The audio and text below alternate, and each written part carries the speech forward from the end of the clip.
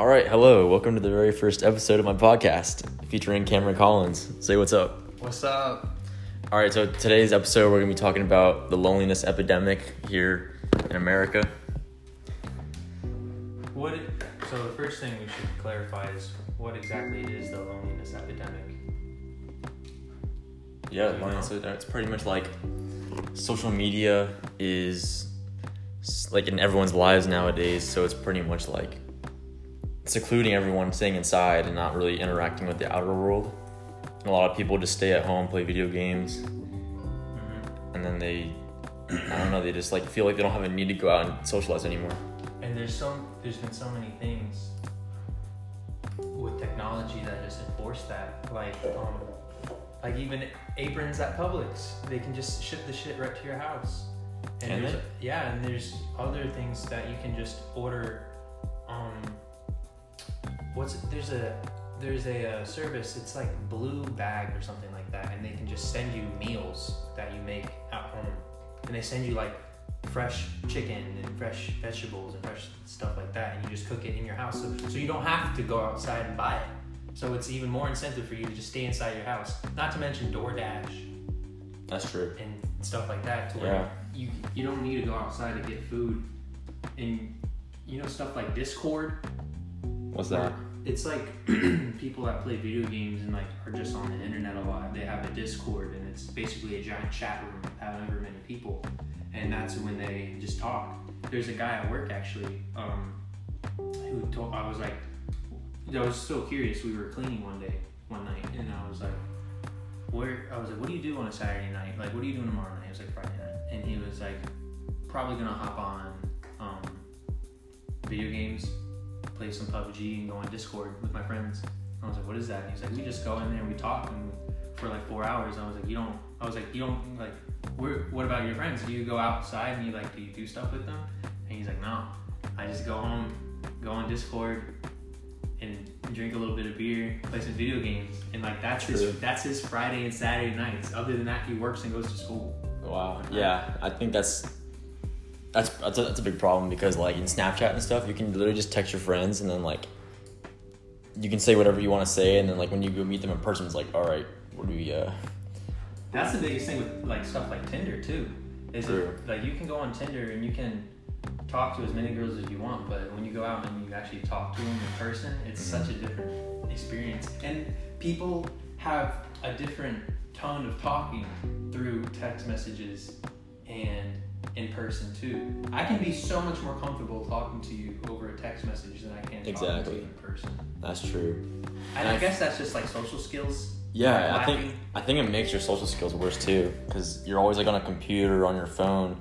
You're not getting like that like one-to-one face contact pretty much. Not at all. Like even like me, like I sometimes have a problem with that too. Like I'll be on the web for a few hours, and then just talking to people would be kind of like a hassle. It's just like, it's like, I want to go back on the computer, you know? And just imagine what it's doing to the children. These young kids, Booga, for example, they're 14, 15 years old, just won $3 million on Fortnite. This kid's just playing video games like 10 hours, 11 hours a day. And not to say that's a bad thing, you know? He's doing what he needs to do, he's making money. But the people who aren't making money, it's kind of like... Exactly, that's another thing. You should go out and do something. Exactly. You don't even need to go out and get a job. You can just get a job on the computer. Literally, you can have your entire life on one computer. Say a thunderstorm comes and it fries your entire shit. It's like your whole thing's done. And like, especially like we were just talking about like the YouTube thing. Like a lot of YouTubers are like just making a living like online. Mm-hmm. That's something like I would want to do, but who knows how reliable it is. Like, yeah, it's definitely like a 1 in 100 or 1 in 100,000 shot. Honestly, some of it has to be luck. But being a very charismatic person to where people want to watch you, and then being comfortable enough to like go behind the camera and like have some sort of theatrical appearance for people that want to watch you every single day and stuff like that, and keep it up. That's why a lot of them recently, like not Jenna Marbles, there's some YouTuber, I need to get my facts straight, but there's a bunch of them that said they need to take breaks because it's just so intensive on their life. It's like the people that do everyday vlogging and stuff like that. Yeah. It just ruins them. I probably because like they get so obsessed about like the comments and stuff like that, like the hatred. I feel like that definitely affects them. They just don't really say anything about it. That's the scariest thing for me. It's yeah. like when I say I want to pursue like YouTube or something like that, it's like, well, how am I gonna deal with all that shit talking going on in the comments? Exactly. Because I know you're not supposed to think about it, but man, not even NBA players making millions of dollars like Kevin Durant. He was making burner accounts to talk back to these people that are talking crap. So it obviously affects you in some sort of way. I'm sure it did affect me too. Screw that. Like the YouTubers, like you see the famous ones, like they look happy and stuff, and like they're making jokes, but like who knows like how they're feeling, like when they go to bed at night. Exactly. You know what I mean? When no one's watching. Exactly. Casey Neistat was one like that. You know Casey Neistat? Casey Neistat. He's like one of the biggest vloggers. He vlogged every single day for like a year. Like, because he lives in New York, and he was just like constantly putting out content, and then he said he had to stop because he was like getting depressed. Because you fall into that character, that YouTube persona, and then it's like, do you even know who you are anymore? Yeah, I don't really know who that is, but I'll probably go look him up. He has some good stuff, not kind of lie. Is he funny? He's just interesting to watch because he does a lot of stuff. It creates anxiety. That's a big thing. Depression, anxiety. Yeah, I see that. Delirium, hallucinatory delirium, loneliness. I know kids from like after high school, you know, people go their separate ways, and if you're not hanging out with the people that you were in high school, right out of high school, you know, they usually just go by themselves. But if like say all your friends went away for college, like you said, what are you gonna do? There's like not much you can do. I know a kid, I'm not gonna say his name, but after high school, you know, he was like, I only hung out with him because I knew him from elementary school and he was part of the squad, but he sort of turned into a delinquent, you know, started selling drugs and all that stuff like that. So I didn't really want to mess with that. And now, like, every time he's in, I don't know what the last time I heard from him is he was working for a movie company, and that was like my last sort of contact with him. And I was asking, like, what would he do on a normal day? And he was like, just play video games. Yeah, that's a problem. Like, for me, I don't do that. I try to get as much like contact with people as possible. But once I go to college, it'll be a lot different. It's be like, you see people every day, you can dorm with them and stuff like that. But especially lacking that personal, you know, compassion that other people can give you. Just going outside, just like a normal, like a regular thank you would go a long way for someone that doesn't hear that at all. Yeah, like at Publix, even like when we work there, like you are like the most like energetic person probably. Everyone else is like so boring, like, oh, I don't like this. This is boring. I can't wait till the day be over. But like whenever I watch you, you're like enjoying to be there. Like you make people's day just by like saying what's up. Hey, I try. It's fun. Yeah, I gotta make it fun. I do have to make it fun, or else, you know, you go into a job and you're like, oh, 7 hours. Yeah, exactly. Count down the clock, and it's like you're fucking dreading it the entire time. That's what I was like when I first started working there. I was like, dude, this sucks. Yeah. I'm just putting groceries in a bag for fucking 8 hours at a time when I was just a bagger. But, you know, being a cashier and stuff like that, you get to talk to them, you get to interact with them, ask them how their day went, especially with the old people. The old people, you can get away with a lot more, not like in a bad way, but yeah, like what you mean. You can like. They're old school. They're old school, yeah. Exactly.